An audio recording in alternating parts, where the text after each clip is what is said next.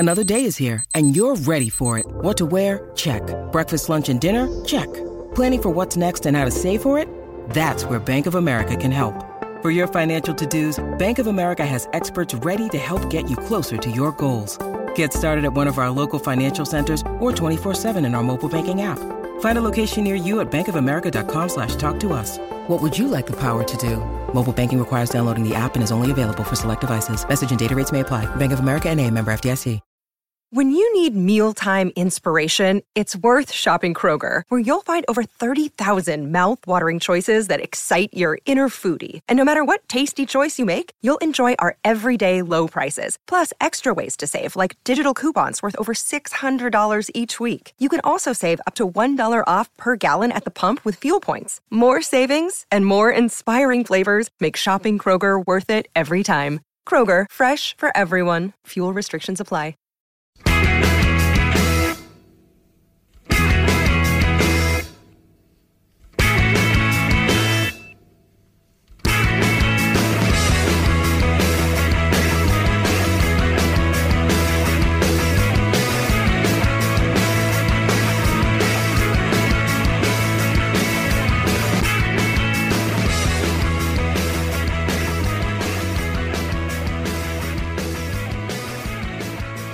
Hello and welcome to this very special episode of the Terrace Scottish Football Podcast. My name is Craig Telfer, and on this occasion I am joined by my close associate Sean McGuigan. Hello there. And you know what happens when the Michael Jackson and Geordie Chandler of the Terrace get together. That's right, you are about to get a big pie of lower league football cream shoved right into your face, because Sean and I will be examining one game from the Championship, another from League One, and a final fixture from League Two in great detail, as well as taking a general look at the three divisions. Now, this 3-game roundup, this is patented. If you see or hear any other podcasts adopting a similar format, please report them to Crime Stoppers, because they are breaking the law. Sean and I have paperwork, and it's intellectual property theft. Now we've got the housekeeping out of the way, let's check in on each other. Sean, how the H are you? So I'm very well. Other than the fact that I would like it to be warmer, I cannot complain whatsoever. I'm in a good place. I am quite literally in a good place. I'm on my couch, I'm in a sleeping bag. The listeners can't see it, but you can. And I put the radiator on as well, just as a treat, just as a wee treat for myself. I think that's quite a sad. It shows how bad things are when turning the heating on is seen as a nice treat. It's a sad indictment of the Conservative government. Well, listen, I'm going to say though, I actually listened to a podcast with Keir Starmer earlier today. He just comes across as really boring, like a blancmange. Not that exciting. Trying what's listening to like gruel. A stamp. Aye, the sort of thing that Charlie Bucket's mother fed him and the rest of the horrible grandparents.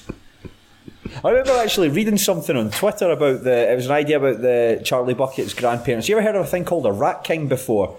I don't think so. It's a phenomenon where, like, say a group of rats, if one of them falls into a rat trap and its tail gets covered in adhesive, like it can stick to other rats and then all these rats are stuck together. Well, it's the idea that Charlie Bucket's grandparents are all stuck together. Their legs are all, they've been in that bed with each other so long that their legs are all entangled. And I can just imagine if Willy Wonka and the Chocolate Factory had been directed by David Cronenberg, say, when Grandpa Joe tried to get out of the bed, he crawled out of it and the other three just came with him because their legs were all entangled together. It's quite a Or even worse, if Charlie and the Chocolate Factory had been directed by Tom Six, and it would have been somebody like a human centipede. It's interesting though that like his grandfather had lain in that bed for years. Then he got that golden ticket and suddenly he was up. He was up whooping and hollering. I'd be very suspicious as well. Maybe that's something. I'm actually pretty surprised you haven't done it already. The Conservative government could bring. I was just going to say. I'm now starting to sound like a Tory. No, that's just something. It's just an observation. Don't hold it against me. It's just an observation. For people that are out of work, trick them into giving them tickets to the Cadbury's factory, and if they arrive, then you can say, what's going on here?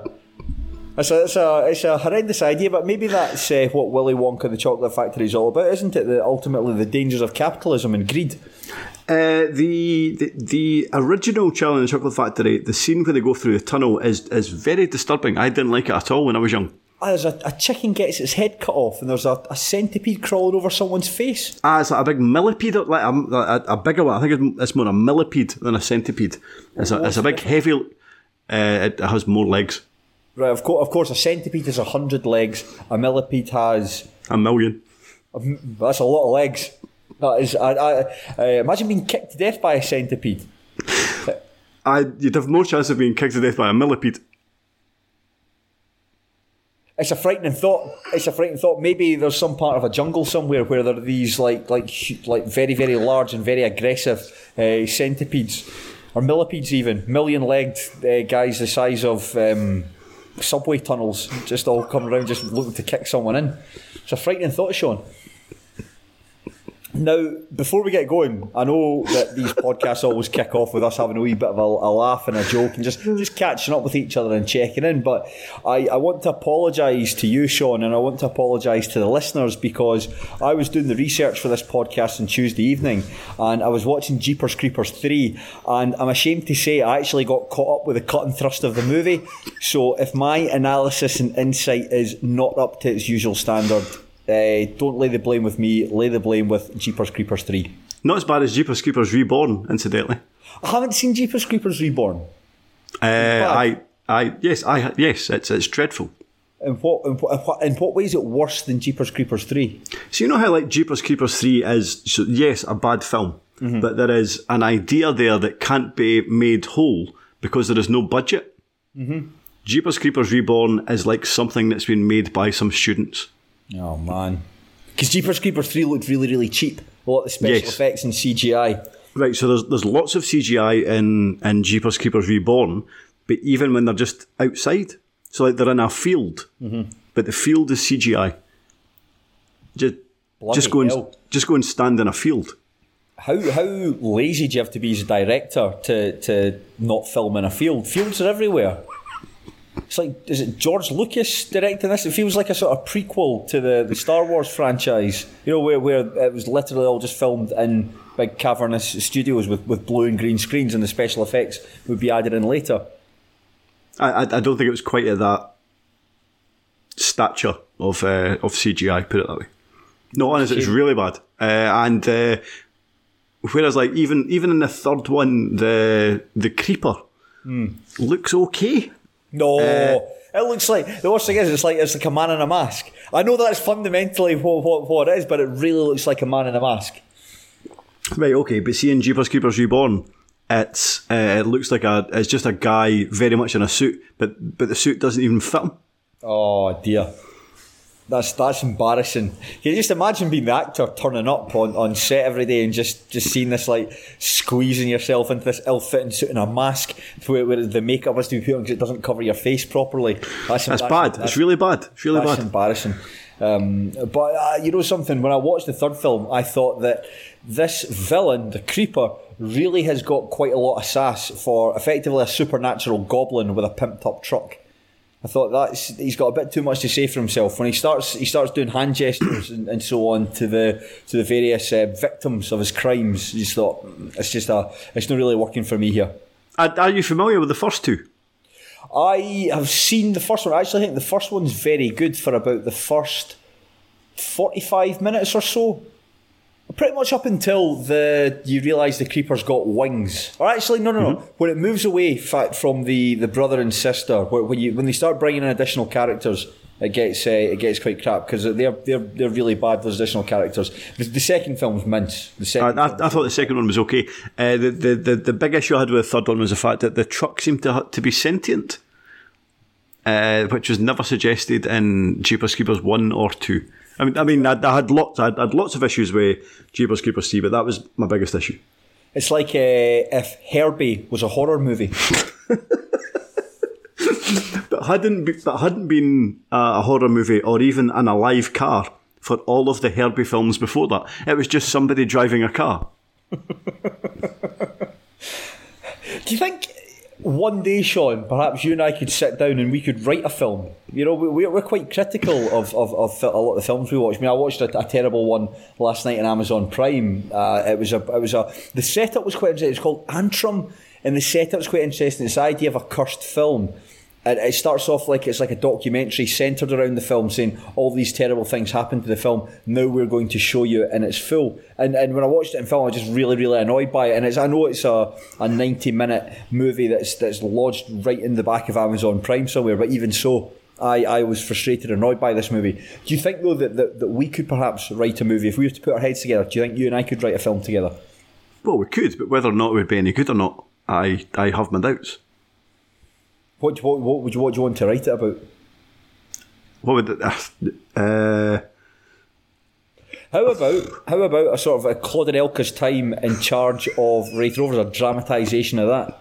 Or we could make a remake of Wraith Rovers, which was the scam which Wraith Rovers were perpetuated in, where somebody made a film about a zombie apocalypse that involved Wraith Rovers and their players, which never saw the light of day. I've literally never heard of this. What is this? So Greg Spence was in it. Really? I can't remember what happened. So it looked like it was some kind of tax scam. But basically, if you Google it, there's a few things online about the fact that it was made, but then just... So I believe there was a premiere. Mm-hmm. I remember... I can't remember what the editor of the Fifty Press, what his name is. Alan somebody or other. Regardless, I remember him going to the premiere and then just writing a really scathing piece on it, like literally one of the worst things he's ever seen. But then it never saw the light of day. But I believe the director was at it. Hey, it's Kaylee Cuoco for Priceline. Ready to go to your happy place for a happy price? Well, why didn't you say so? Just download the Priceline app right now and save up to 60% on hotels. So whether it's Cousin Kevin's Kazoo Concert in Kansas City, go Kevin, or Becky's Bachelorette Bash in Bermuda, you never have to miss a trip ever again. So download the Priceline app today. Your savings are waiting. Go to your happy place for a happy price. Go to your happy price, Priceline. It's time for today's Lucky Land horoscope with Victoria Cash. Life's gotten mundane, so shake up the daily routine and be adventurous with a trip to Lucky Land. You know what they say, your chance to win starts with a spin. So go to LuckyLandSlots.com to play over 100 social casino-style games for free for your chance to redeem some serious prizes. Get lucky today at LuckyLandSlots.com. Available to players in the U.S., excluding Washington and Michigan. No purchase necessary. VGW Group. Void where prohibited by law. 18+. Terms and conditions apply. Have you ever seen Sex Lives of the Potato Men? I've seen bits of it. How can you only see bits of it? Surely you go watch Sex Lives of the Potato Men, you take in the whole thing. You don't just pick and choose what parts of Sex Lives of the Potato Men you digest. Well, you know, like if you've got like Sky Movies and you'll be flicking through, and Sex Lives of the Potato Men might be on, so I might stop in it for a few seconds, realise that that's more than enough for me, and then go to another film. Whereas you will not only... I would imagine you've probably seen it 5 times. 6. I've seen Sex Lives of the Potato Men 6 times. The reason that I bring up Sex Lives of the Potato Men is because that was... I think that was seen as a tax write-off, where this film was so bad, but you take up, I don't know how the way these things work, you're given certain tax breaks to make this movie, and effectively you rush out this piece of shit and then you can make your money back on it that way. So that's what I think Sex Lives of Potato Men was, and it sounds like this Wraith Rovers movie was similar. There was I believe there was a campaign or an opportunity, shall we say, by the director that if you paid money you could be an extra in it. Okay. So I think the director was at it, put it that way. And Greg Spence was in it. Was it a film about zombies? Yes. It's quite interesting. Greg Spence coming back from the dead to sign for Stirling Albion the other week. It's just a wee joke there. Now, speaking of jokes, that's the final joke that you'll hear in this podcast. There'll be no more laughter to be had, because this is where we start actually talking about football, genuinely start talking about the football. Now, and we're going to be discussing sides that we haven't necessarily talked a lot about so far this season. I think that when you come onto this podcast, you know you're going to get Wraith Rovers, you know you're going to get Stenhousemuir. We've spoken a lot about Queen's Park and Falkirk and so on, but we're not going to be discussing those teams. We are going to be trying something new. So a combination of newness and Jeepers Creepers 3. If anything we say is incorrect, that's your reason why. Now we'll start off, Sean, by going to the Championship, where Hamilton Academicals recorded their first league win since mid-October with a narrow victory over Greenock Morton at New Douglas Park. By all accounts, this was a dreadful game of football, low in incident, low in quality, and Andy Winter's first half penalty was enough to win the match. The Ackies are still rooted to the foot of the table, but they have nudged a little bit closer to Arbroath. And Morton find themselves in a bit of a slump at the moment. They've only taken 2 points from the last 4 matches, and that's them falling out of the promotion playoff places. Sean, talk me through this one. I know we say this a few times because it's sometimes quite hard to remember what ideas make and don't make it onto the TV show, and then what does make it, what we film but then doesn't quite make the final cut. But am I right in saying that somebody said that Morton would be a good bit by the time we came back as a TV show in February, Morton would be clear at the top of the Championship? Someone might have said that, yes. Was it you? No, it definitely wasn't me. I thought it was a terrible take, and I'm not surprised that they are starting to perhaps regress slightly. That's interesting, Sean, because I thought that the last time we spoke about Morton, in fact, I think it might have been myself, you and Fowler that were on. We did Morton Raith Road, so we suppose we have talking about Morton, so might as well start with them. And I think it was the idea that there was only a handful of players in that team. There's about 13, 14 players in that team that Doug Emery really trusted. So that's why you're seeing the same 11, the same players coming off the bench, the same players staying on the bench. And once he was able to bring in his own players, Morton would be in a better position to challenge, and he's done that. I actually think opposite has happened. As in, he's started to make signings, and I would imagine. Don't get me wrong, so maybe they won't make any more signings between now and the end of the window. However, they have that game against Celtic that's coming up this weekend, which has presumably allowed them to bring in a couple of bodies. They've brought in Calvin Miller, who has been okay at this level previously. I am surprised that they've brought in Ali Roy. I am very surprised that Ali Roy was able to get another stint in the Championship. So you now look at the bodies that they've brought in, and it's given them options. But I'm not entirely sure those options are making that starting 11 better. So Emery has, if there's been any criticism from Morton fans when it comes to Doug Emery, and there hasn't been too much, it's that the substitutions have been pretty much the same every week.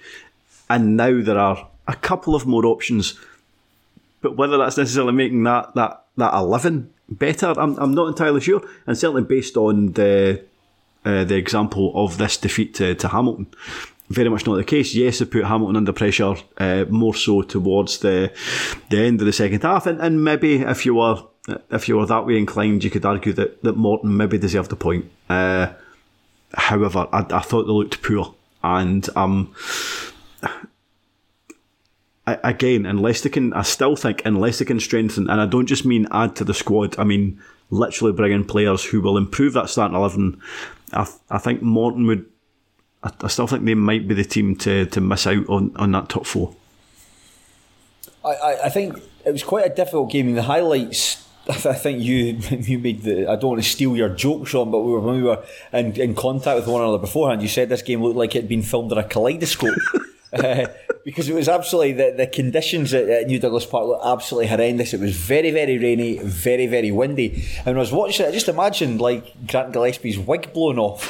I don't know why, I was just thinking about the linesman running the line. Do you think that's why he got sent off? Do you think he started that game in a sense of high anxiety? And that's why he couldn't control himself. He was desperate to get out of the rain, the wind. He knew that the glue that was holding his syrup a fig on only had a shelf life of about 8 hours.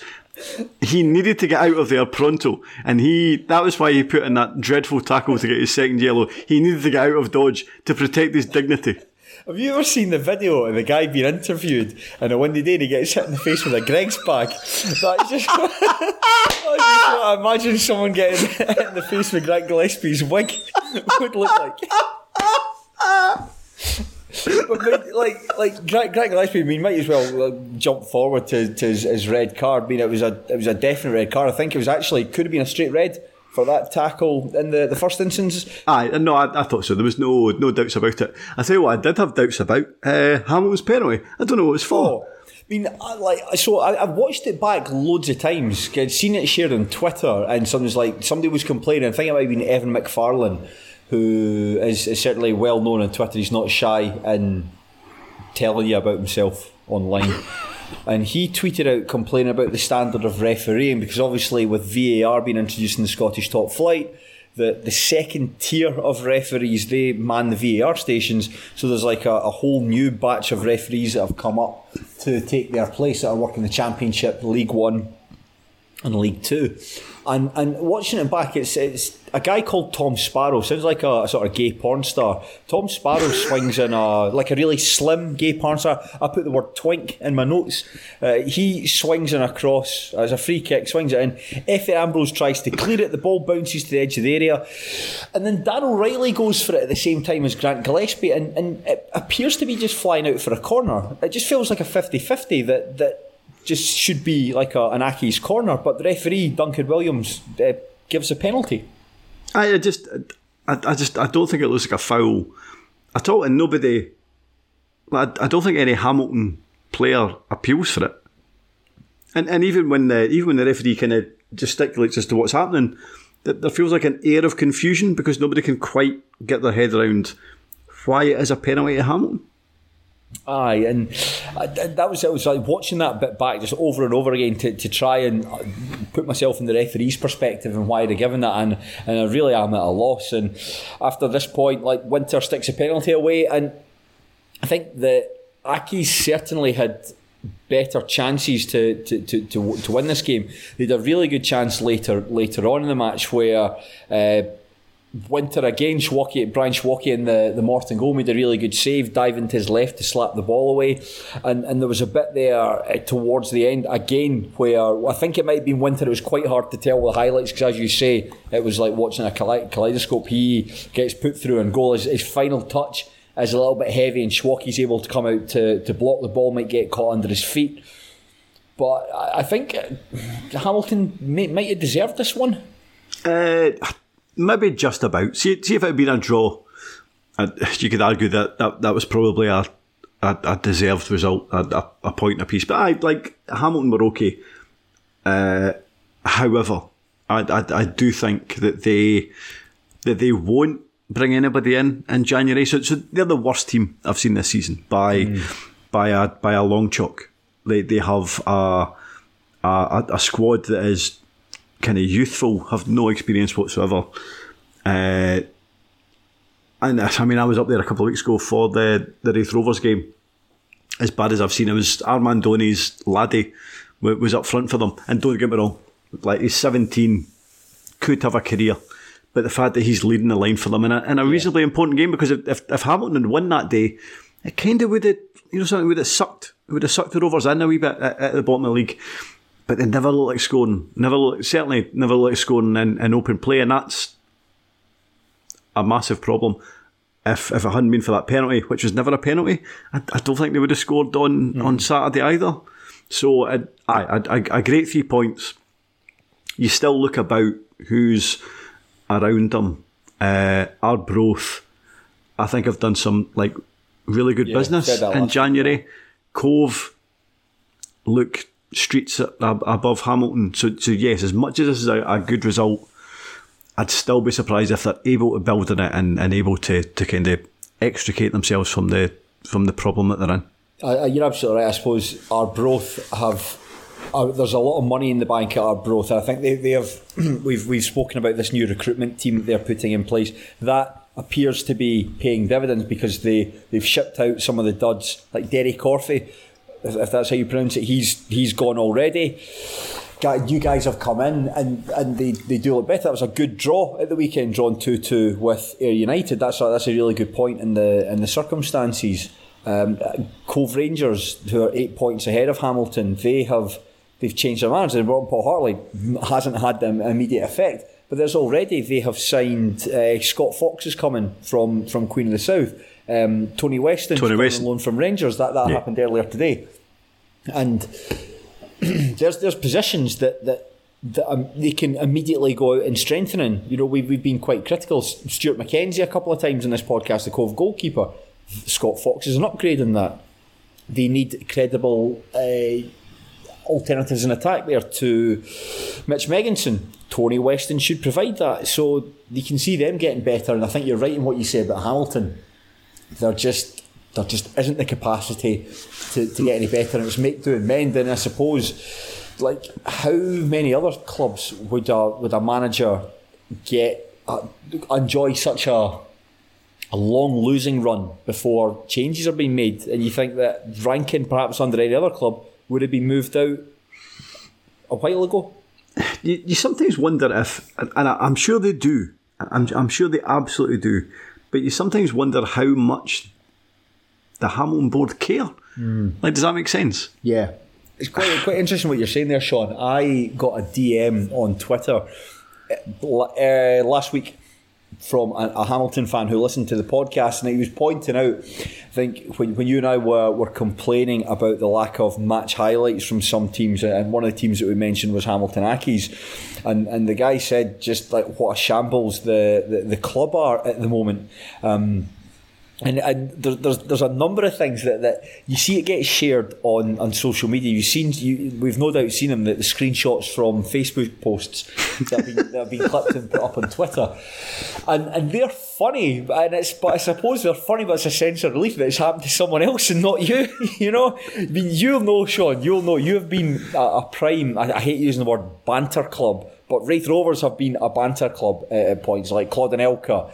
The Gary Locke, John Hughes season of getting relegated there. I mean, there's 2 times in a lifetime. Some clubs never even see it. Some clubs are never banter clubs, but Wraith Rovers have done it twice, and I think that Hamilton Accies this season are perhaps Scotland's premier banter club. But I mean, there was situations, the supporter who messaged me in quite a long, very detailed DM on Twitter, they offered a fans tickets to a Lowland League match between Rangers B and Celtic B.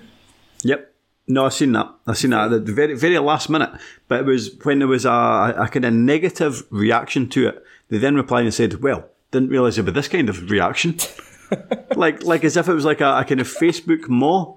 Sticking with the Facebook page, there was obviously the Facebook administrator was calling out supporters, but he'd done it from the official Hamilton Accies under their Facebook account. He hadn't switched, but he hadn't switched from his back to his personal account, so it just looked incredibly amateurish.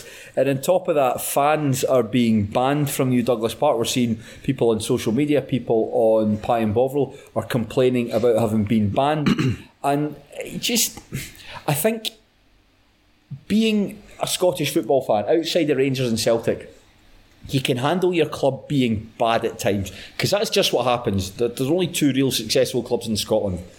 Being bad is part and parcel of being a football supporter, but it's when your team's a laughing stock, that's when it's not fun. Nobody wants to be a laughing stock, and that's what Hamilton are at the moment.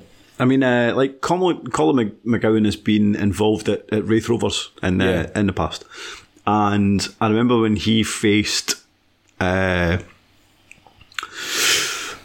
criticism from Wraith Rovers fans, he suggested that if he wasn't able to get somebody to kind of take the club off his hands, then he would bulldoze the stadium and just build houses on it.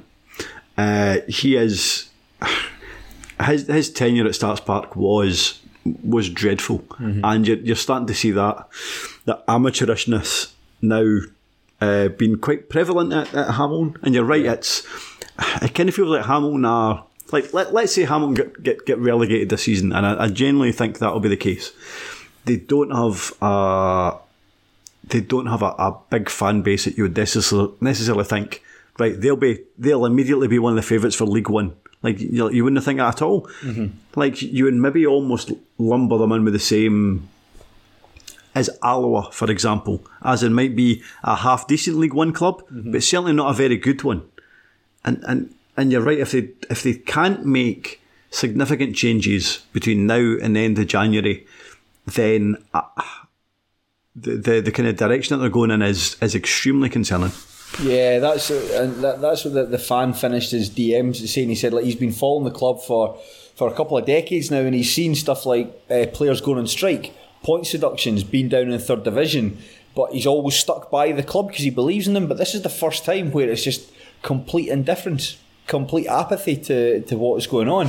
And when you think about, like, remember when you and I were working on Tell Me Spelly, one of the great moments of us working on that website was the Accies against Hibernian in the playoffs where they relegated Teddy Butcher's side. I mean, Accies, like, over the last 5 or 6 years, I've had some 5, 6, 7, 8 years, I've had some great days, like winning those playoffs, like going to Ibrox and beating Rangers on occasion. And it's just that they just seem an absolute shadow of themselves, and it just feels like it's a real slow decline, and I don't know the answer for it. Like, it just feels like the board are effectively split in two, looking after the stadium and looking after the football team. I think they're two separate entities, and I just think that's a recipe for badness when those things happen. I don't even think. And I think that there's more needing done than. So let's say they got rid of Rankin, for example, and whether that's required or not, I'm not sure, because I think he has a squad of essentially kids, teenagers. Exactly, teenagers and some guys who may be okay. If they were to get rid of him, would that make any difference? I'm not so sure. I think there needs to be. I think there needs to be change in the boardroom before I won't get any better. You know what? I feel like that bit in The Office where David Brent says to Gareth, go and get the guitar. So John Rankin says to Mikey Doyle, go and get that wheel of punishment. And he just wheels it out for the Will Falkirk thing. There's Mikey, the banter boy. Which he has in his boot. He's had it in his boot since he left Falkirk.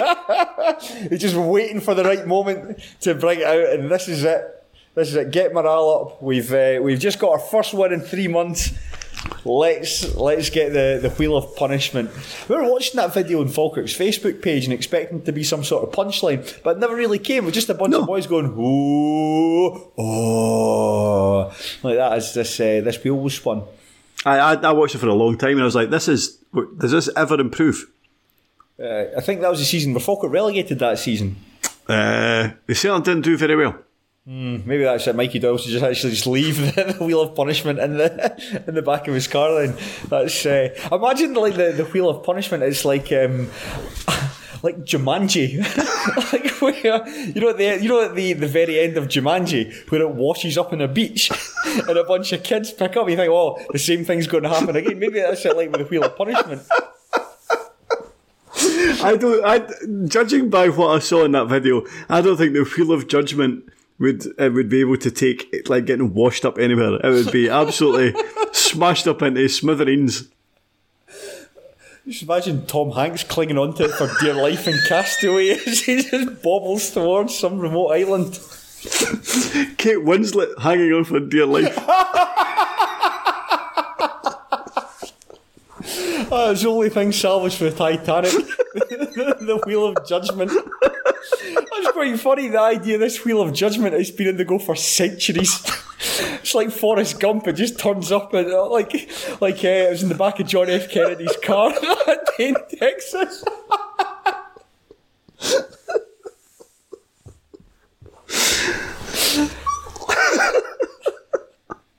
Anyway, the next game's coming up, Sean. For each side now, the Accies have done well in their cup competitions so far this season. They've only lost one match in the cup competitions all season. That was to Dundee in the League Cup group stages. They've got Ross County at home next. Imagine that's even though Ross County are misfiring at the moment, the top flight, straightforward win for them.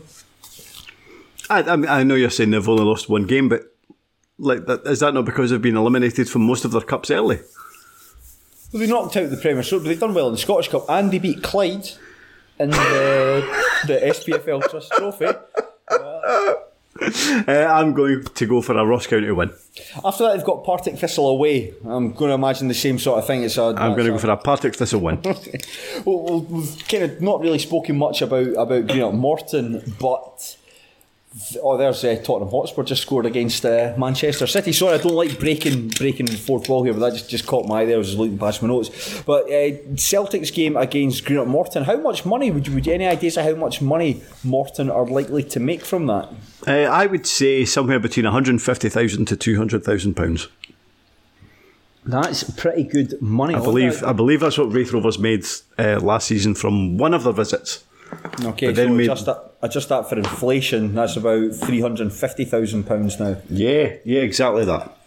That's very good. That's very good. And you're right. It's a good time to get on this a big team like that, because that money can be reinvested in the squad or to pay off debts or whatever. No, Morton, am I right in thinking Morton are debt free?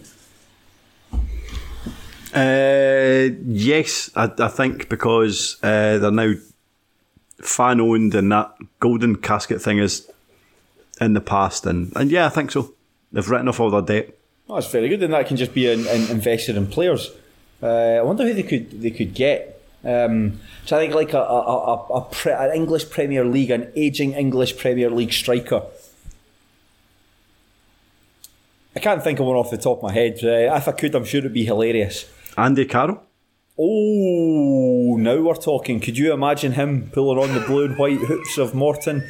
Actually, it's not that enticing, is it? Can you imagine Andy Carroll playing for Morton? Yes, I can. Well, yes, I can. I doubt it would be enticing for Andy Carroll. Andy Carroll picks. In fact, he's not at Reading. He's already in a blue and white strip. Oh, right. I think.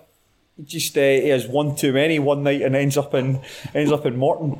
And he just goes in the change room, pulls on a blue and white top, doesn't think anything of it. They've got Arbroath in their next match. Is this a good opportunity to get back on track? I think Arbroath will beat them. Yeah. Yeah. No, I think Doug Emery has done wonders at Morton this season. He's got a tune out of players that I didn't expect them to get a tune out of. I think they may be reverting to the mean a wee bit. I still think they'll be absolutely fine. Yeah. I anticipate them to finish mid-table. I don't think we're in the top four. I think Arbroath might beat them this next time around. Just very quickly, sticking on Arbroath. Remember last season how a lot of people wanted them to win promotion, win the championship, get into the Premiership. It's very interesting to see how your goodwill towards a team can dissipate off the back of something very small, and see that Jeezy Peeps. That is, without a doubt, some of the worst patter I've heard this season, and I think that anyone caught using it, online or otherwise, should be bundled into the back of a van, wrapped in a rug, and then let go after a couple of days. Obviously, you shouldn't be murdered for having bad patter. Christ, if that was the case, I'd have been dead a long time ago. No, I'm just kidding, but you know what I mean. I mean, it was bad, but the Courier has really leaned into it. There's been several articles about Jeezy Peeps. Listen, it's in these days of competitive journalism, we know people that are journalists. You've got to try your best, and if that means writing about Jeezy Peeps, then so be it.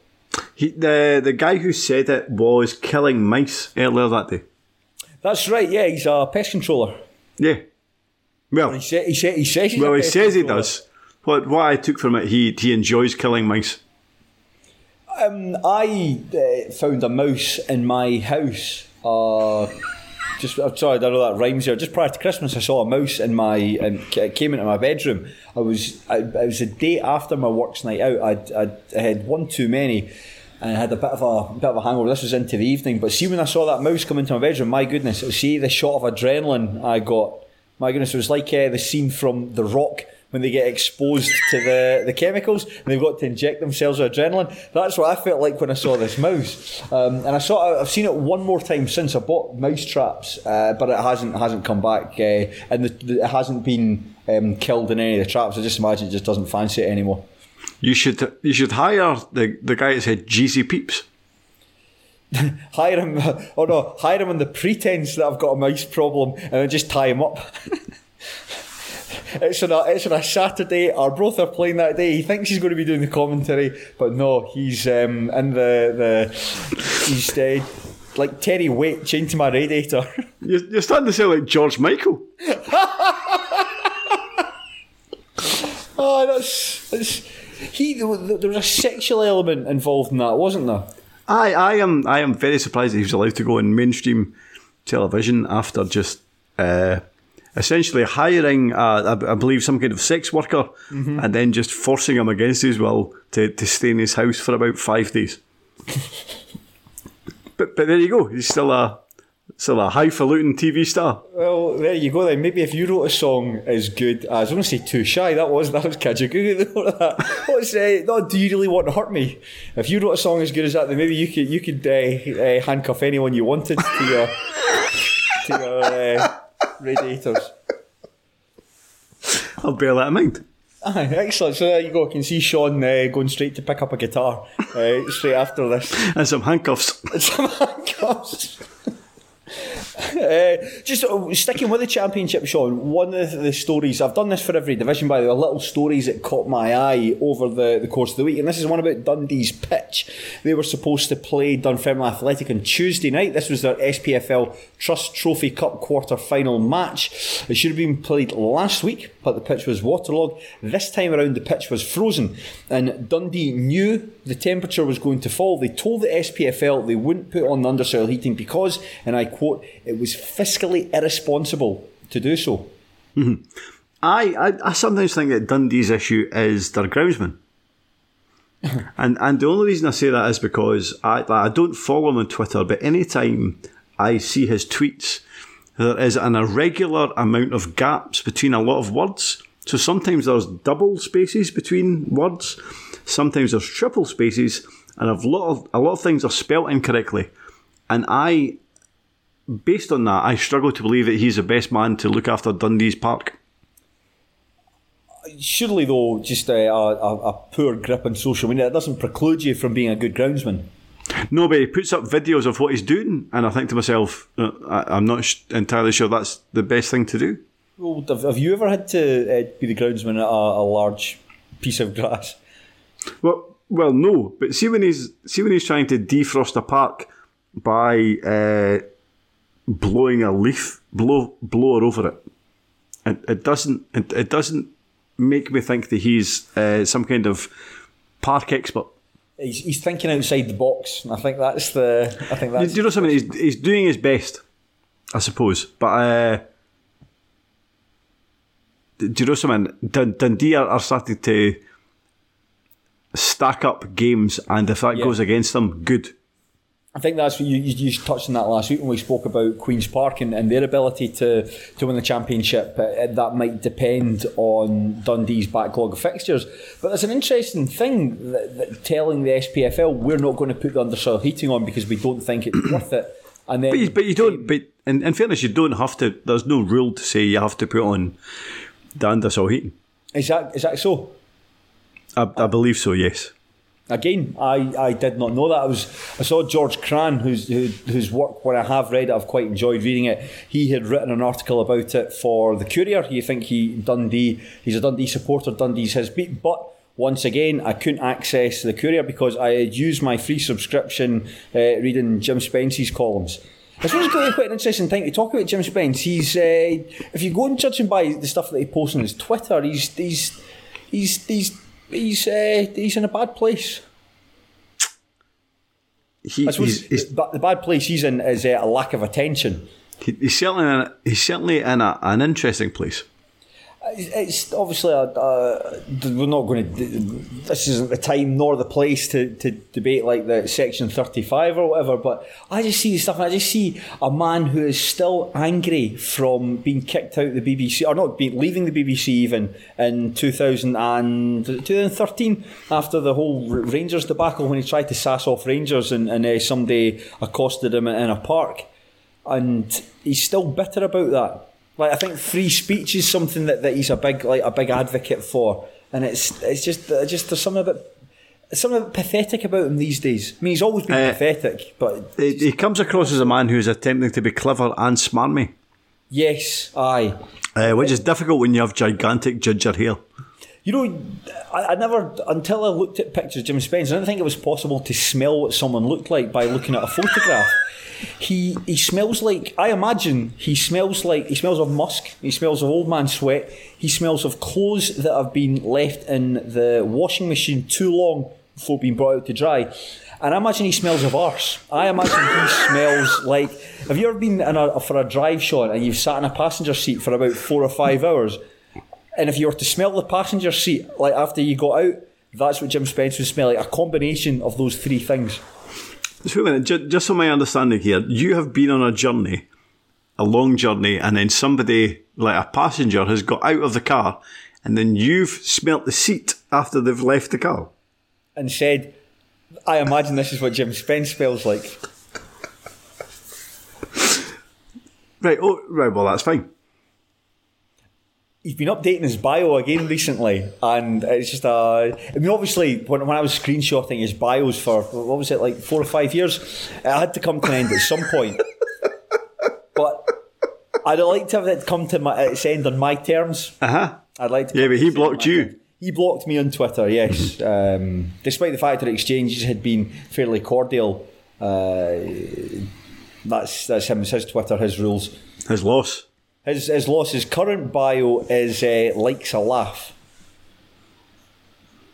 Do you know who he doesn't like? Who? Craig Anderson. And that, dear listener, is a story for another day. We will move...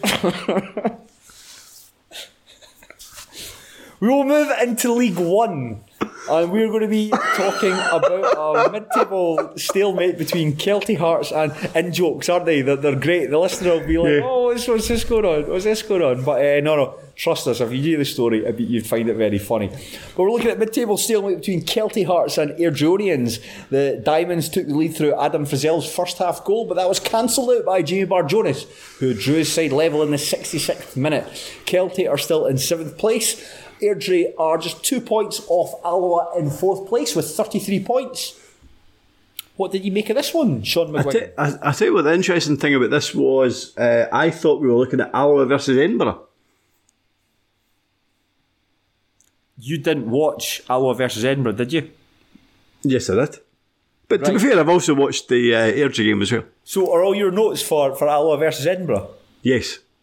But I have watched the Kelty versus Airdrie game. Okay, well, I tell you, seasons, we both watched that. We'll both talk about it, and then we can go and discuss the Alloa Edinburgh game. I haven't seen that at all. I didn't get around to watching the highlights for that.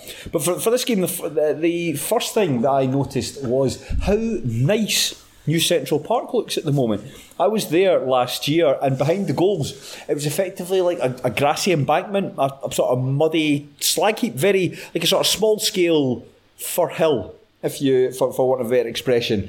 I remember thinking that, when it comes to like a rainy day or something, that's going to become quite muddy, and that's not going to be a nice place to watch football. However, that's been done up with sort of like wooden terracing. It looks class. It looks a really, really good place to go and watch football. And I was thinking that I really want to go and see a Kelty game at some point soon.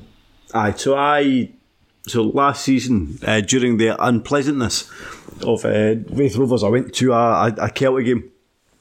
I thought the setup was just really good. I thought the setup was really good. The stadium was good. Their social club was good. Like everything about them was very, very positive. And even though they've probably have underperformed this season in terms of, not necessarily, they've probably underperformed based on how other people thought about them, rather than what their squad dictates, I think. I don't know, Sean. It's like looking at League One this season. If you're going right back to the start of the season, looking at League One, you would kind of think of the teams who would expect to win it. So it was, for myself, Dunfermline and Falkirk are the two teams that are going to win it. Queen of the South will get 3rd place, and then for that 4th spot, there were, you could have said, Montrose, Airdrie, Alloa, Kelty. So there's just so many teams, like decent teams, vying for the same sort of positions. I think Kelty are perhaps performing how I expected them to perform, because they haven't really made any like big blue chip signings. Aye, and that's just it. That Stubber there was probably the first summer they've not like really invested quite heavily in the squad, and their kind of big names are other than Jamie Burr-Jonas, I suppose, or maybe Nathan Austin. The bigger names are guys that are maybe coming to the end of their career. Yeah. So they're probably performing it just how you would roughly expect them. But I suppose the thing about them, it kind of feels like the person in charge is not quite as interested anymore. Like I don't know if that's the case, but he's like, there hasn't been any investment this season from what I can tell, and like what you're saying in terms of whether they are whether they're performing at their relevant level, the fact that Dougie Hill is still playing for them, somebody who is actually retired and come out of retirement and is still playing a role for them. I don't know, there's something about Kelty that is not quite, they're not what I expected this season. I see what you mean. I suppose that, like, a lot of the big investment was to put a team together that would get out of the Lowland League at the first go, and that's what they had. I mean, they were signing guys. The team that won the Lowland League, I think that was a team that would easily have held its own in League Two, which turned out to be the case. They crashed through League Two, and there was a big step up. We said that there perhaps need to be investment in defence. That hasn't necessarily happened. I think Tam O'Ware, that was the only real name that came in. Jordan Forster is somebody else that came in. So yeah, it's sort of guys that are coming towards the tail end of their careers. However, it's like you can't keep spending. Like, I think that if you were to keep spending money at Celtic Hearts, you're just chucking money at something. I think it's a difficult league to get out of. I think that for me, for Kelty, I suppose it's just like establishing yourself as a League One side, just consolidating your position within the division, maybe having a crack at the top four, and then taking it from there. I think Kelty are on track to do that. They are, and I suppose my concern would be if their current owner is not interested in continuing to invest, then how viable are Kelty? Like they feel even less viable than Ross County, for example, who are kind of propped up by McGregor's money. I'm not sure about Kelty at all. This is the first time that I know we've kind of spoken about Kelty in terms of they've come from the Lowland League, League Two, now League One. I actually think this is the first moment where I think they will go backwards from here. I disagree. I think they're going to establish themselves as a decent mid to lower end League One club who can maybe challenge it at some points. But that's why I don't know what the owner's intentions are. And I think it's not really in a position to speculate. I don't think that it's quite been. I'm comparing to like Willie Haughey, for instance, at Queen's Park. We kind of know what his intentions are for the club. We don't know what that story is at Celtic Hearts. I don't think it's fair to speculate in that regard. I suppose they've went from a team who we thought may challenge at the top of League One to just not being in that equation whatsoever. And to be fair, to be a kind of village team and be in League One and not be in the relegation equation, fine. That's like a decent season, I suppose. And fair play to them, but they can't aim any higher this season, I suspect. Listen, it's a difficult league. I don't think that fourth place is out of the question. No, honestly, really? For the teams from the teams from 8th place. So the teams that we mentioned there. So from between Alloa in 4th place and Celtic Hearts in Queen of the South in 8th place, I think any of those sides could get into the top 4. Nah, I'm not having that at all. Okay, well, do you want to? Shall we discuss the match then at least? We probably should. One of my favourite moments in this entire match was right at the very start. Josh Ray passes the ball straight to Callum Higginbotham. Callum Higginbotham takes a touch, has time to control and shoot, hits it right over the bar, and somebody in the crowd shouts, "Fuck's sake, Higgy!" really, really loud. That was my favourite moment from this whole match. Mine's as well. That was far and away the best moment of a game that was okay, but not spectacular. I think that's fair to say. The standout for me in this match was not just because he scored, but Jamie Barr-Jonas was central. Any time Kelty Hearts had a good chance, it was Jamie Barr-Jonas that was creating it. Jamie Barr-Jonas is the one finishing off.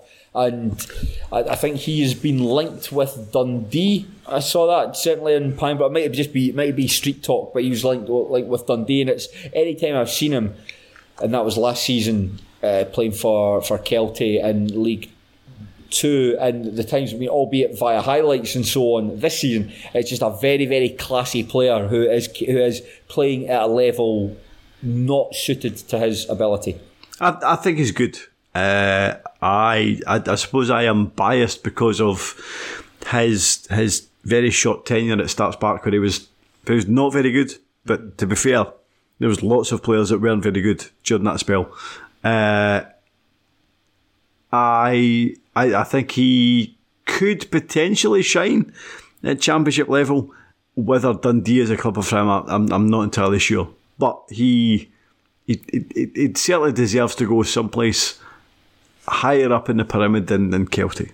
Yeah, and based on this performance, the number of like good chances that he was involved in, took his goal very well. It was a really good finish. Although it was quite funny, Nathan Austin trying to claim it's his, the ball's going over the line, and there's Nathan Austin trying to jump and diving header it into the net to steal the goal from him. But of course, it was Airdrie that took the lead, and it was obviously from a Kelty mistake there.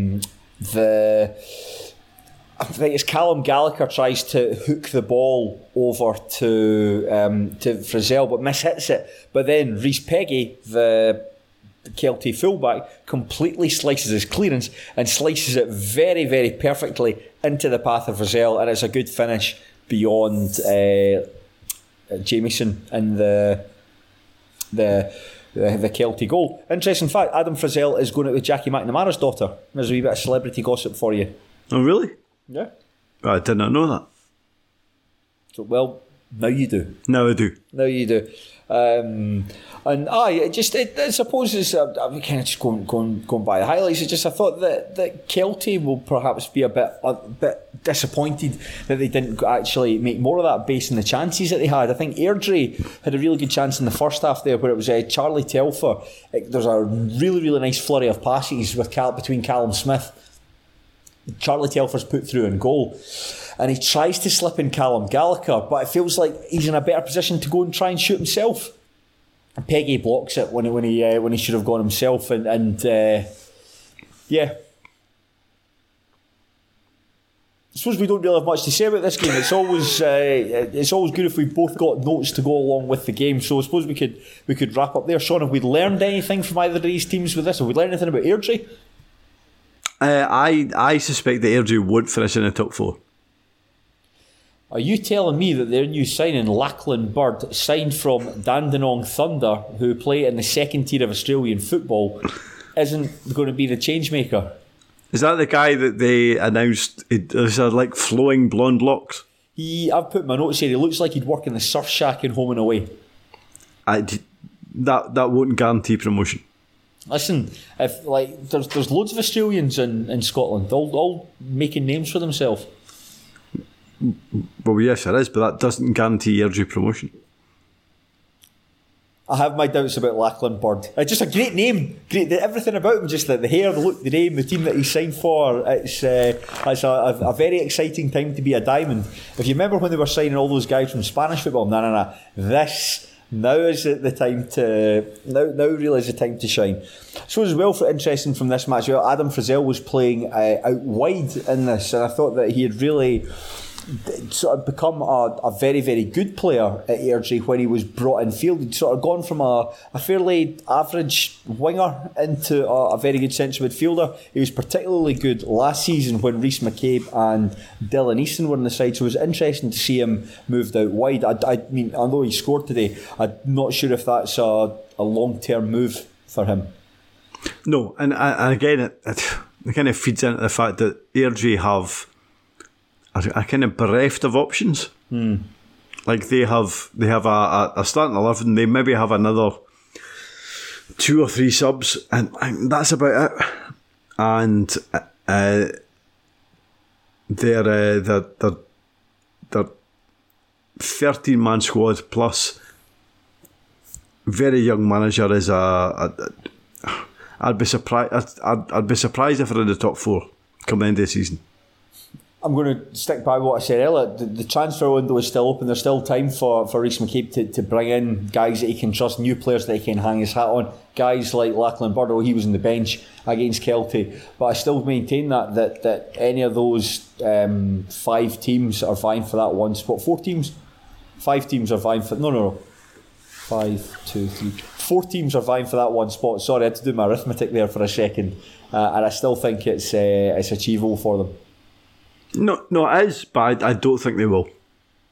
Perhaps a team who have signed players is Kelty Hearts. They have brought in Tui Daramola from Bo'ness Athletic on a 3.5-year contract. He will be loaned back to Bo'ness for the remainder of the season. He is a bit of a phenomenon at Bo'ness. He's scoring... I think Bo'ness, I saw, if I'm right, he scored about 113 goals so far this season. Albeit it is a very low level. They're in the East of Scotland 3rd Division. So that's 7 divisions between themselves and Kelty Hearts. But Daramola, he'd previously been at Stenhousemuir, and he was a player that I always quite liked the look of and wanted him to be given a chance. But I don't think that managers ever really quite fancied him, and he's dropped down that level, and he's obviously recast himself as a superstar striker. He looks, judging by the photo that accompanied his signing with Kelty Hearts, he looks bigger. He looks like he's been at the gym. And he's apparently very, very fast, very, very strong, and that goes a long way at that level. And I'll be really interested to see how he gets on. I think that he's raw, but there is something tangible to it there. And if Kelty Hearts can unlock that potential, they might have a very good striker indeed. But albeit it comes with the caveat that he was playing at a low level previously, so it might take a bit of time to adjust. I think the fact that Kelty have immediately loaned him out would suggest that they don't trust him fully as it stands. That might have been part of the deal with Bo'ness. Bo'ness said, "Yeah, you can have him, but we want to keep him." Perhaps. I'm interested to see him. I know Joe's seen him, and he said that he is lightning quick and his finishing is very good. So I'll be interested to see him. The statement that accompanied his signing on the Kelty Hearts website, I'm going to read this out to you. Kelty Hearts Football Club are committed to identifying talent and providing them with an environment which we feel can enhance careers. Young or old, we want to harness people's ambitions. If individuals improve and achieve, then collectively we will all achieve our goals. What football team does that sound like?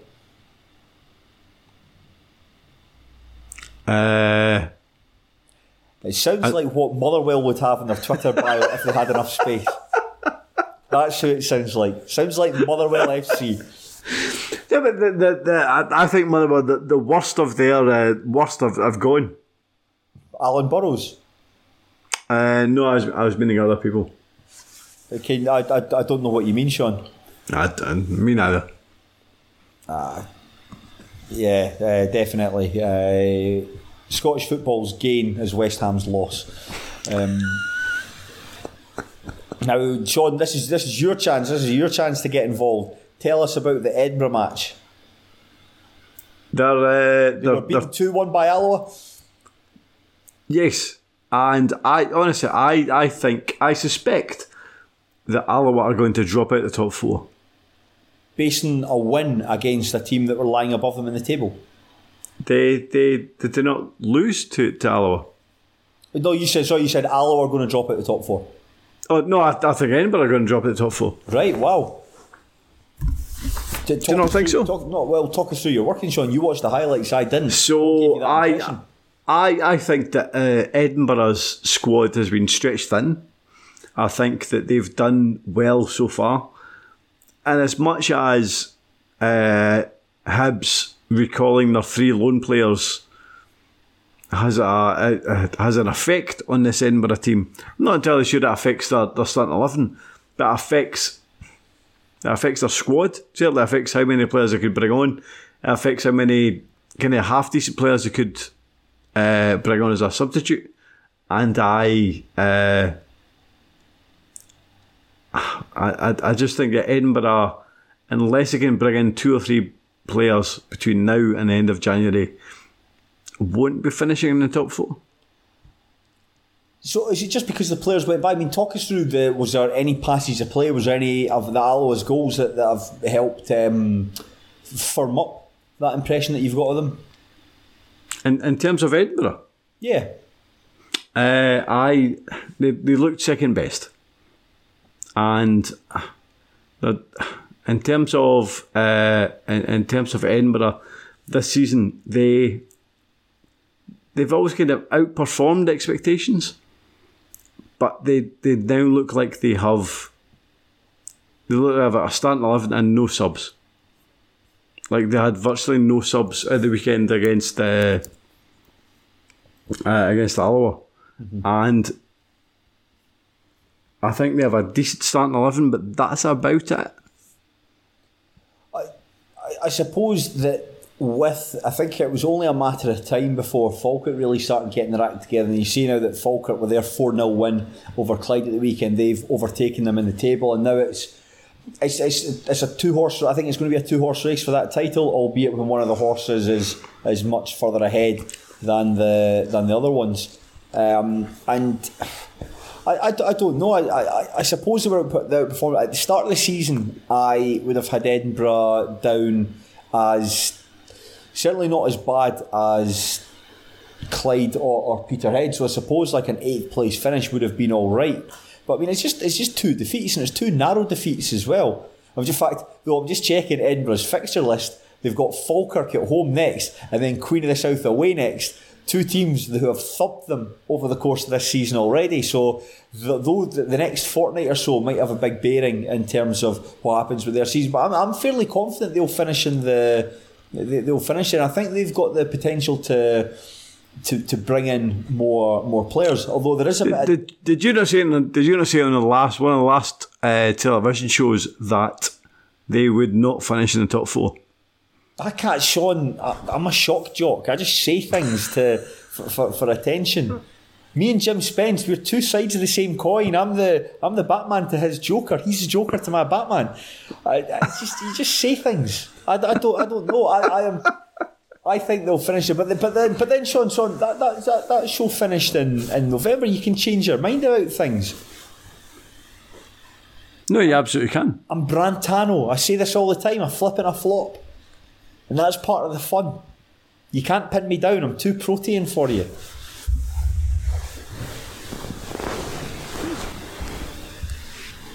Okay, well, just before we move on, I wanted to touch on Montrose 1, Queen of the South 0. This was Marvin Bartley's first match as a Queen of the South manager, and it ended in defeat. It was a very, very well taken goal by Blair Lyons that won this match, twisted and turned Kieran McKenna inside out before finishing beyond Kevin Dabrowski. What do you think? You get the chance to see this one, Sean? Aye, and as much as Queen of South were working the second best, I still think it's a good appointment.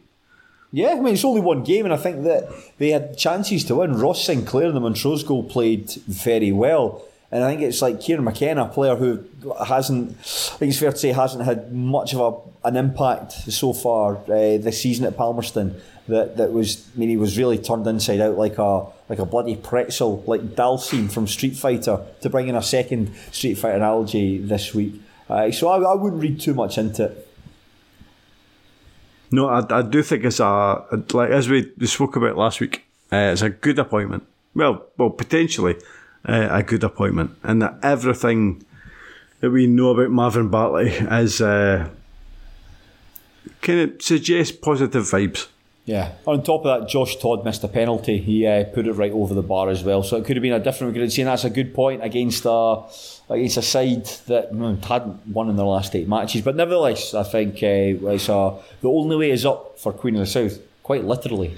Let's have it. Or down. Like we said last week, it would really, really take some doing for Queen of the South to finish in 9th place. It would really take some doing. Well, imagine if Marvin Bartley achieves that. Nah, he won't. Well, horrendous if he did, though. Absolutely horrendous. It would put egg in our faces after we've backed him heavily. Oh. Anyway, we're going into the basement division for a match between Forfar Athletic and Dumbarton. Finished 2-1 to the Loons, who continue their resurgence under Mr. Raymond McKinnon.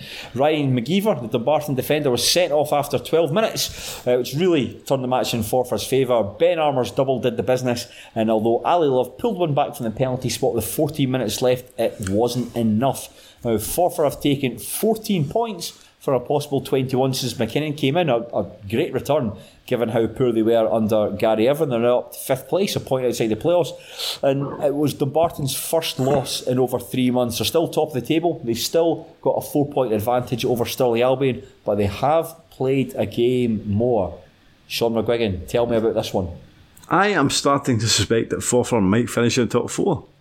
Honestly, I think the appointment of Ray McKinnon is a very, very good one. I know he's had his critics, and I think it's an excellent appointment. I really do.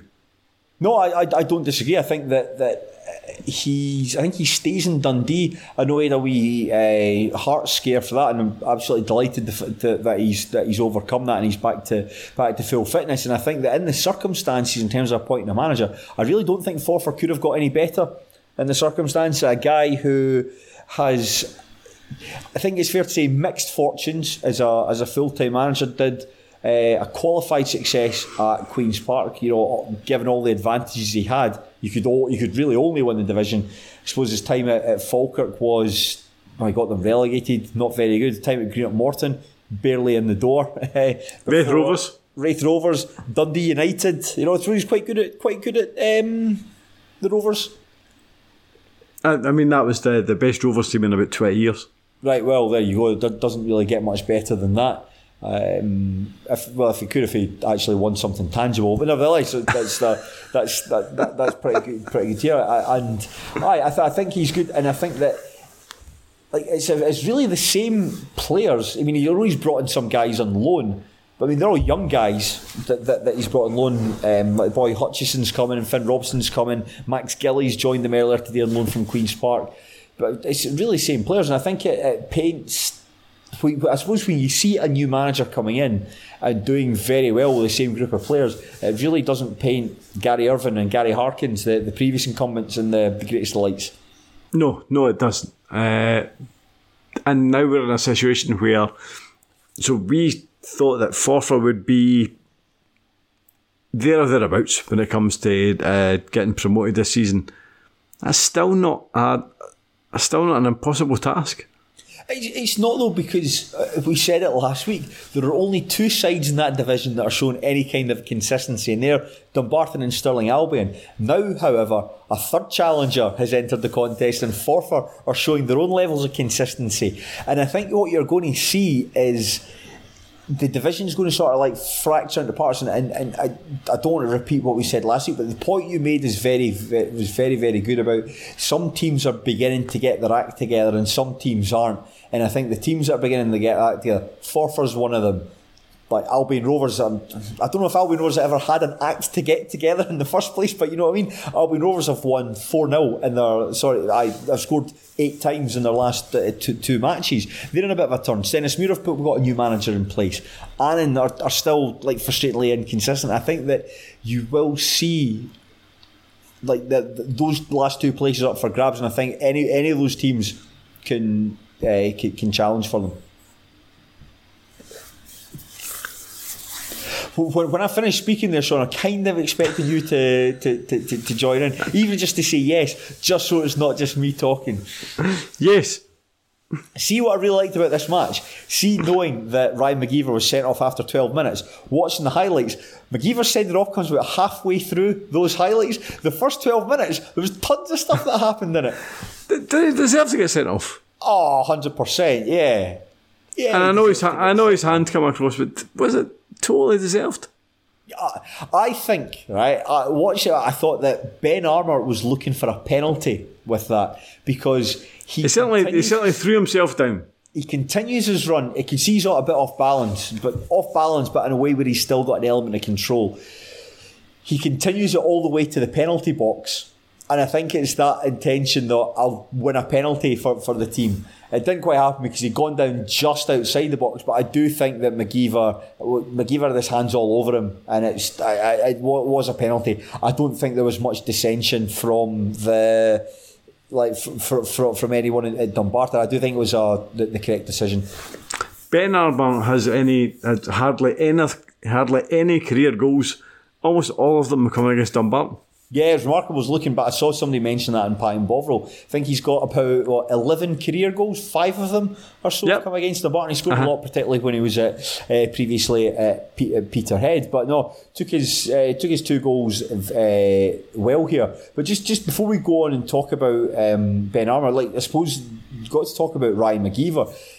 He's got 18 months left in his contract at Dumbarton, and he's a very useful player. He's a club captain, he's a big guy, he's a good stopper, but he just doesn't look fit. I know he had quite a bad injury and came back from it, but the last time he played 90 minutes was in the 3-2 defeat to Stranraer back in the 20th of September, and that was a match that when they'd won all the first 7 games. That was the first match that they lost.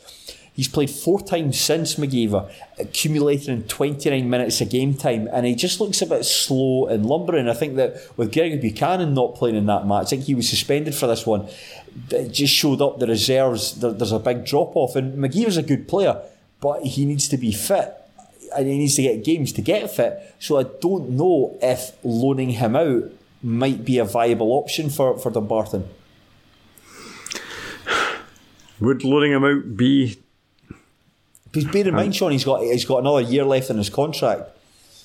So are you suggesting he should be loaned out because he's not quite good enough, or because he is struggling, or is just coming back from an injury? I think he's struggling at the moment, and Dumbarton could have an asset in their hands, but they're in a position where they've got a league title to win, and I don't think you can really afford any passing of this. So why not see if you could send him to Clyde, for instance, for the remainder of the season? It seems sensible, but whether that happens or not, I don't know. Just an idea. Just an idea. Just throwing that out there. But prior to that, there was a lot of action. You had a moment there where there was a mix-up in defence between Andy Munro and Roberto Ndidi. And Greg Wild nipped in, and Ryan Wallace that couldn't quite finish. There was Stephen McCluskey hitting the crossbar from 8 yards. There was Mark McCallum miscontrolling a back pass and it almost going into his own net. It looked a lot of fun. I found it good fun. No, you're right. I found it good fun. And there was, of course, we've mentioned Ben Armour. The goal there it was a Mark Docherty ball down the left flank. Really poor from Stuart Carswell, coming out to try and meet it, completely whiffing it. And then Armour is just a straightforward finish under the legs of Brett Long in the goal. And it was the same movement with Mark Docherty at left back, punting these balls into the channels. And this one for Forfar's penalty, Sean, was there any debate there about whether Aaron Linus's challenge was outside the box in Seb Ross? I thought it was on the line. If it's on the line, does that mean it's a penalty, or does that mean it happens on the line? It's a penalty. Right. That's my curiosity satisfied. So I correct saying it was a really bad challenge. It was really, really clumsy. There was no need for it whatsoever. No, he's only going anywhere. And then, of course, Dumbarton get their own penalty, and this was Ali Love that he was fouled inside the box. I think he was held at a corner. And I couldn't find any good footage of either the award, the penalty, or Ali Love's reaction, which is quite frustrating. So when I'd initially seen that there was highlights up, I just clicked on it. and didn't really think anything of it. But for the first, maybe, I don't know, 60 seconds or so, it was just somebody's living room. I was like, well, what am I looking at here? But it turns out it was just somebody's amateur highlights of Forfar at the weekend. So I had to abandon that and then look at the professional highlights. But I still couldn't establish whether or not it was a penalty. Well, Sean, luckily for you, I was in contact with an associate of ours who follows Dumbarton. Don't want to say too much more. You might know who I'm referring to. Don't want to say too much more. But this person sent me video footage that was taken from behind the goals of the penalty. And what had happened was, it's Mark Docherty. He and Ali Love used to play with each other. And Docherty was trying to put him off by saying you're going to miss. And when you saw in the highlights where Love is running back the ball in his arms, you see him briefly pointing at someone. That's Mark Docherty's pointing at, and you can see that continued up to that. He was actually quite in Docherty's face. The referee got between them, and there was stuff Rosino and Pine Ball about. I'd like to see more of that. Love was squaring up to Docherty. Love was squaring up to the referee. That wasn't the case. He was close to the referee, but pointed at Docherty as he was going there. Just an angry young man. He really is. He really is. There's breaking news this evening, Sean. This was announced earlier today that the Dumbarton manager Stevie Farrell, Frank McEwen, his assistant, and the goalkeeping coach Eric Phillips have extended their contracts with the club up till 2025, and they're already talking to players to agree new terms for next season. I am amazed by that. I am surprised as well why the length of the contract. I can understand that maybe wanting to give him a new deal reward of how well the season's been going so far, but there's still a lot of work to be done. I just think that you don't know what division you're going to be in. What's the harm in waiting till the end of the season to talk about new contracts? And 4 or 5 months ago, Stevie Farrell was regarded as a fairly terrible Dumbarton manager. I always think that he's only just a handful of games away from supporters turning on him because of last season. Again, referring to Pie and Bovril, where one fan was like, he needs to get us promoted to make up for the relegation last season. So they'll just sort of cancel each other out. And I feel like we've spoken. I still think Dumbarton are going to win the league, but they didn't play very well at the weekend there. Granted, they were down to 10 men for 78 minutes of the match. And then on top of that, they've got the problems with the pitch. They've got a couple of games, Stirling Albion, Stenhousemuir. They've still got to play games that were postponed because of the nick of the pitch. And yeah, it just feels like there was no need to start talking about contracts at this stage, I don't think. It was surprising, and I don't think that any Dumbarton fan is enamoured at the news, which is always... It's always a barometer. Yeah, that's certainly the impression that I got from reading Pine Bovril, that most of the people are just sort of like what we doing? What's the rush? But proof's in the pudding. Then I suppose there's ways to think that. I don't think for a second that Stevie Farrell would see a new contract as being like job done, take the foot off the accelerator or anything like that, because there's a league title. It's in your hands. It's all within your grasp. Why would you suddenly stop working as hard for that because you've got the security of another 2.5 years left in your contract? I certainly don't think that would be the case. No, but you're essentially rewarding for somebody who has had a successful 5 months and that's it. Won 3 Manager of the Month trophies in that time, Sean. They don't grow on trees. Right, but that's probably based on Craig Fowler's Team of the Weeks. We'll come on and talk about Craig Fowler just shortly. But the next game's a very interesting game coming up. Stirling Albion versus Forfar Athletic this weekend. Whether or not this game goes ahead, we're not 100% sure, because it's going to be very, very cold in Stirlingshire this week, so the pitch might be frozen. But say it does go ahead, that's a pretty tasty encounter on the cards. I think Stirling Albion will win. They're now my tip for League 2.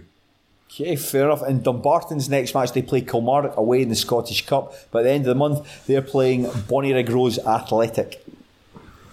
Dumbarton will win and Bonnyrigg will get relegated.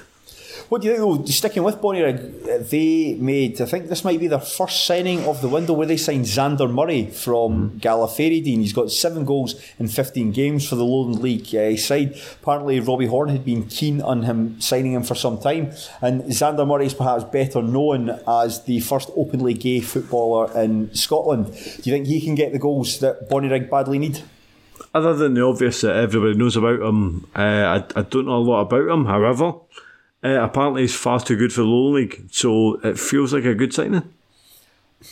I don't know, man. It's like, see if it'd been like Stirling Albion signing him, where you say a player's far too good for the Lowland League and you're going up into a standard of good players where you're making that step up, then I think that might have been a good signing. But I think it's, you've got a team there who are like all Lowland League players, and it's just, you're just adding to the pool. I'm not sure if he's going to like give them the quality that they really need. We said last week it's sort of like experience that they need, good like a bit of pace. I think he's got that, but I think he will find it as a challenge coming up into the SPFL, where it is a step up from the teams he'll be used to playing against.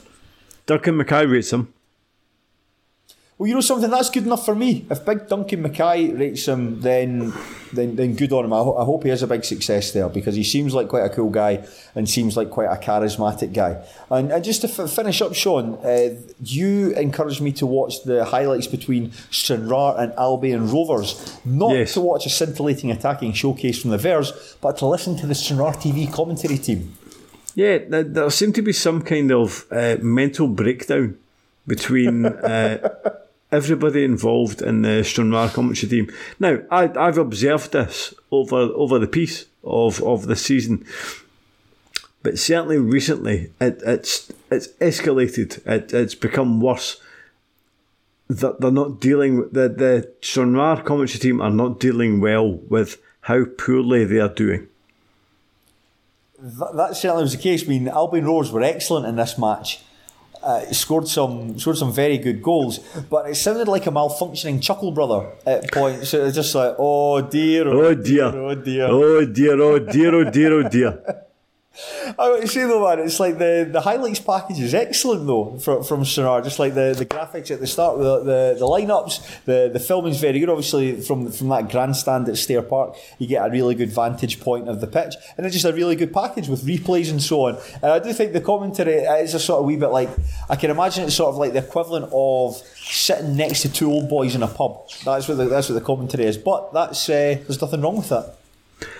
However, is there a bit of you that thinks I'd be okay with Stranraer getting relegated because of their commentators? I think that Stranraer are in big trouble though. I mean, that's beaten by Bonnyrigg, beaten by Stenhousemuir, and then absolutely thrashed by Albion Rovers as well. But I think that Charlie Riley, however, the Albion Rovers superstar winger, he's been linked with Dundee. That does affect Albion Rovers' prospects, very much so. Which would be a massive blow. You would think that the Rovers would want to try and keep a hold of Riley to the end of the season. However, if there's money involved that might allow Brian Reid to sign an adequate replacement, watch this space. But anyway, you know what, Sean? I think that's a perfect time to wrap up this evening's show. I've had fun. What about yourself? I've had fun as well. Excellent, that's the main thing. Now, I know that Fowler said I ripped him off when I say enjoy your football at the show. Apparently that's what he says, and he says I'm ripping him off when I say it's gimmick infringement, and that's something that we accuse. We don't want people doing that. We said that right at the start. I don't want people infringing gimmicks, so I'm not going to say enjoy your football. I didn't realise that Fowler had copyrighted those 3 everyday words, so I'm going to finish the show with have a great time at the football, but do so with respect. That's how I'm going to start finishing every show. And I'm sure a lot of people will ultimately respect that. So Sean, wonderful to spend the evening with you. Thank you very much. Thank you. And thank you to the listener as well. Great to hang out with you. Please, if you haven't done so already, subscribe to our Patreon. There are dozens and dozens and dozens of podcasts in there. There is more entertainment for years than the entire back catalogue on Spotify, and I don't say that lightly. So please put your hand in your pocket and pay for it. Simple as that. But take care and have a great time at the football, but do so with respect. Thank you.